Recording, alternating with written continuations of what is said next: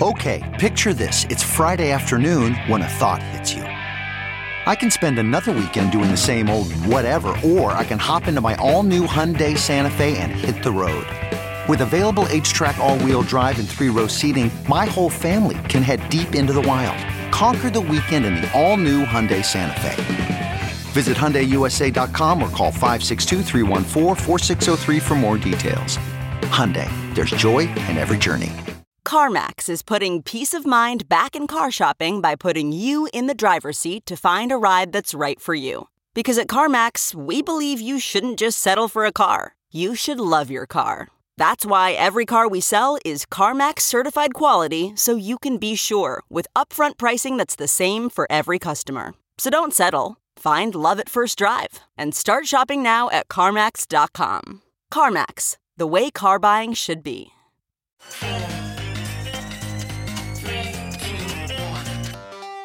Welcome back to The Breakdown with me, NLW. It's a daily podcast on macro, Bitcoin, and the big picture power shifts remaking our world. The Breakdown is sponsored by NYDIG and produced and distributed by CoinDesk. What's going on, guys? It is Wednesday, July 7th. As I say at the beginning of every show, The Breakdown is about the big picture power shifts remaking our world. I've been reflecting across some of the news stories I've covered and wanted to address over the last few days and found a curious tension in the underlying trends I think they represent. In many ways, these stories of Binance, of China, of big tech show two separate forces that are both exerting themselves on the global landscape and competing to shape the future.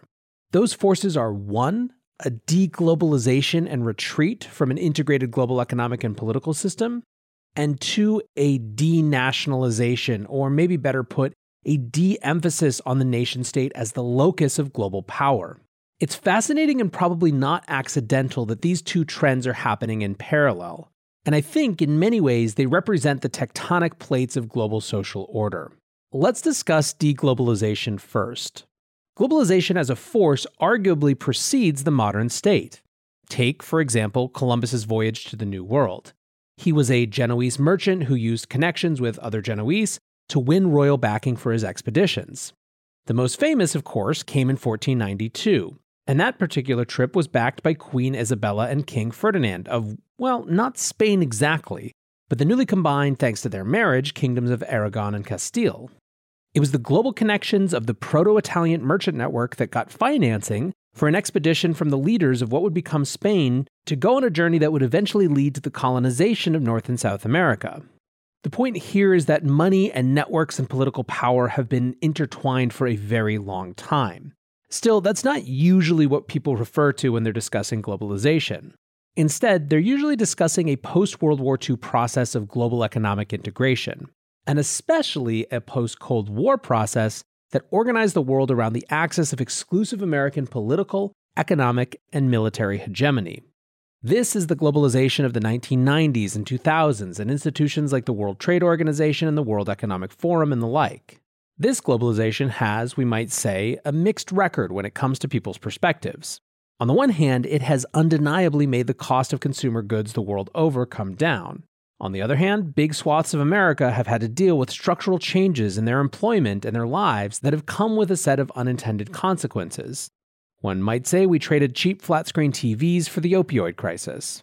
That, of course, is absurdly reductive for a process so complex, as well as reductive to the benefits that integrated global trade bring in terms of global conflict, cultural accessibility, and more.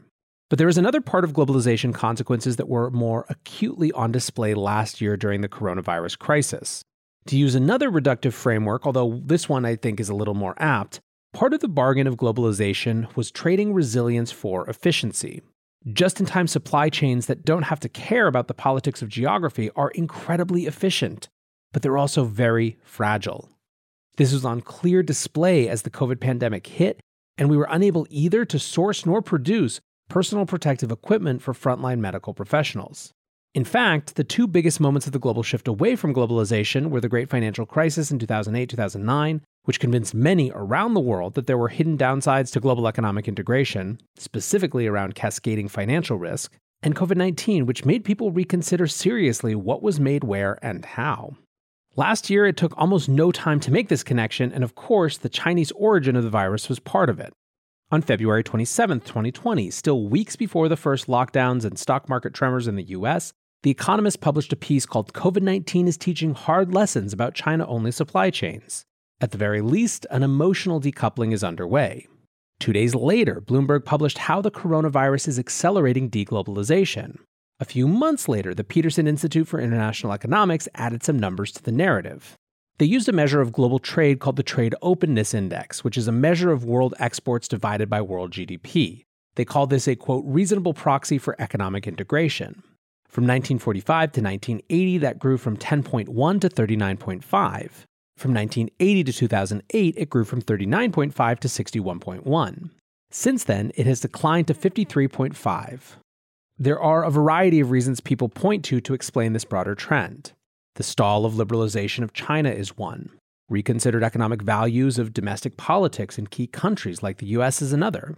See the America First idea popularized under President Trump. In this context, COVID just added fuel to the fire. President Emmanuel Macron from France has said that the coronavirus would, quote, change the nature of globalization with which we have lived for the past 40 years, and said that it was, quote, clear that this kind of globalization was reaching the end of its cycle. There were countless examples of these types of statements last year. Scott Morrison, Australia's Prime Minister, said in a speech before Parliament there, quote, open trading has been a core part of our prosperity over centuries, but equally, we need to look carefully at our domestic economic sovereignty as well. This year, I think we've seen another dimension of the de-globalization story, though, which isn't just about countries withdrawing from one another.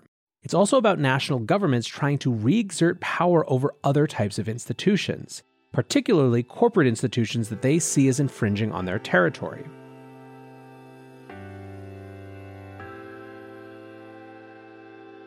The Breakdown is sponsored by NYDIG, the institutional-grade platform for Bitcoin.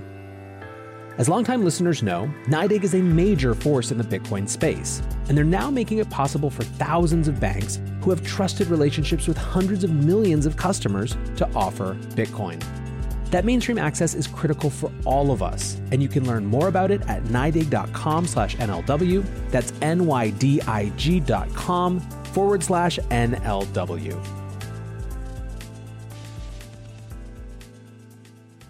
We've seen a little bit of this in the US. There is a distinct return of antitrust sentiment on both sides of the aisle when it comes to big tech.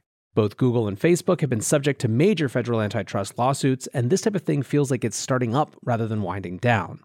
The US, however, has nothing on China when it comes to the battle between government and big tech.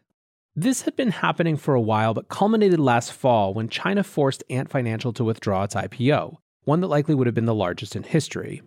Over the next few months, Ant was forced to completely restructure to be regulated in a way that kept them much more in sync with other state-owned banks and state-owned enterprises.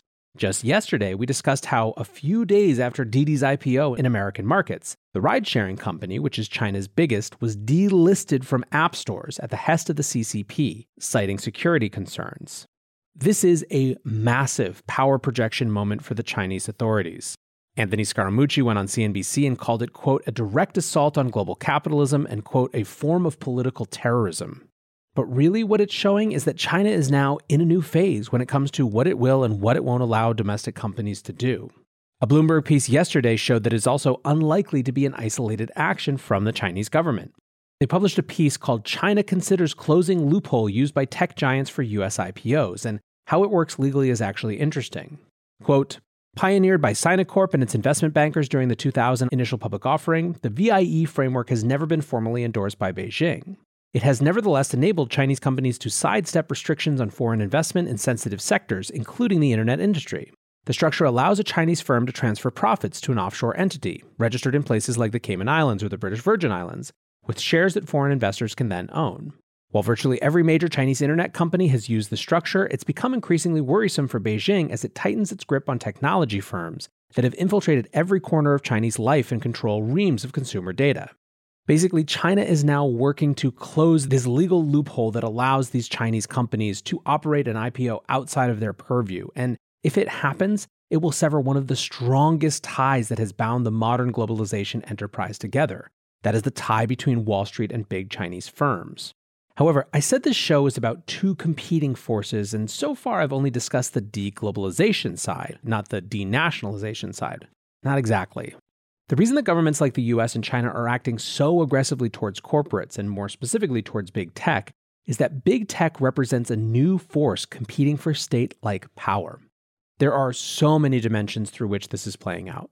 As highly politicized and partisanized as they are, debates about social media censorship are, in the US, on a more fundamental level, debates about who has the power to determine the public square and the boundaries of free speech. Up until a decade or so ago, that wasn't a question. It was just the state. But now, Facebook has more users than any global country has people. That creates enormous latent power whether those platforms wish to have it or not.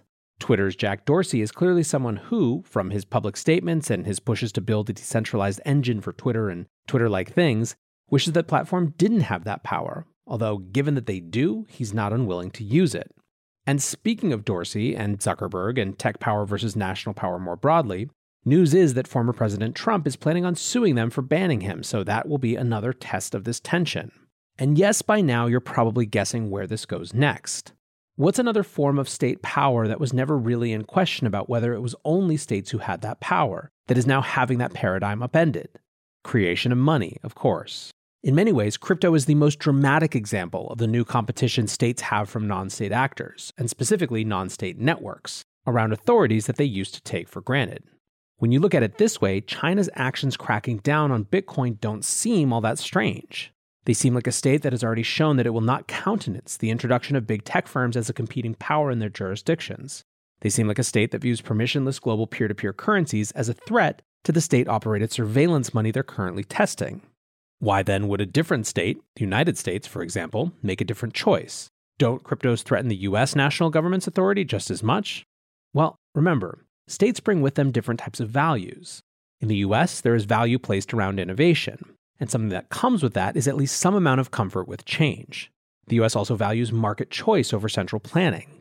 Cutting off people from exerting free will to buy a new asset strikes many, even those with power, as fundamentally un-American. Finally, I think there is some recognition here that the question isn't really about cryptos, it's about the internet. The great disruptive force that is roiling state power and authority the world over is the internet itself, or more specifically, the global networks facilitated by the internet that allow people to exchange ideas, content, values, and yes, now value, globally, without intermediaries and without respect for national boundaries. In that light, there are likely to be two poles that national governments will land between going forward. On the one end of the spectrum will be those that see threat in every new startup, be it a corporation or a DAO, and will do whatever they can to clamp down and try to keep the next century looking like the last, with state-level governments as the sole rulers of the roost. On the other end will be governments who see the internet's transformative power as inevitable, and who spend their time instead trying to figure out what the world looks like later, after that transition has more fully sunk in, and what the governments and jurisdictions that are most successful at that time will have done. Will they have tried to cling and claw and scrape and scrap for every morsel of control? Or will that only lead them to having prevented their citizens from enjoying the benefits that the new technology brings? Will they, on the other hand, have set themselves up to be the beneficiaries of new trends and new patterns? For example, the global mobility of workers and corporate organization, and consequently, the global mobility of tax revenue and economic dynamism. I think it's probably pretty clear from these descriptions what I think, but the point of the show today is to provide a framework and a lens to see all the news that's happening differently. When you see stories like Binance temporarily halting payments from the EU's SEPA, single euro payments area, it's more than just about Binance having a rough week. So hopefully this paradigm, this framework of de-globalization versus de-nationalization will be a useful tool as you read future news and listen to future shows. For now, I appreciate you hanging out and indulging this rather meta episode of The Breakdown. Until tomorrow, guys, be safe and take care of each other. Peace.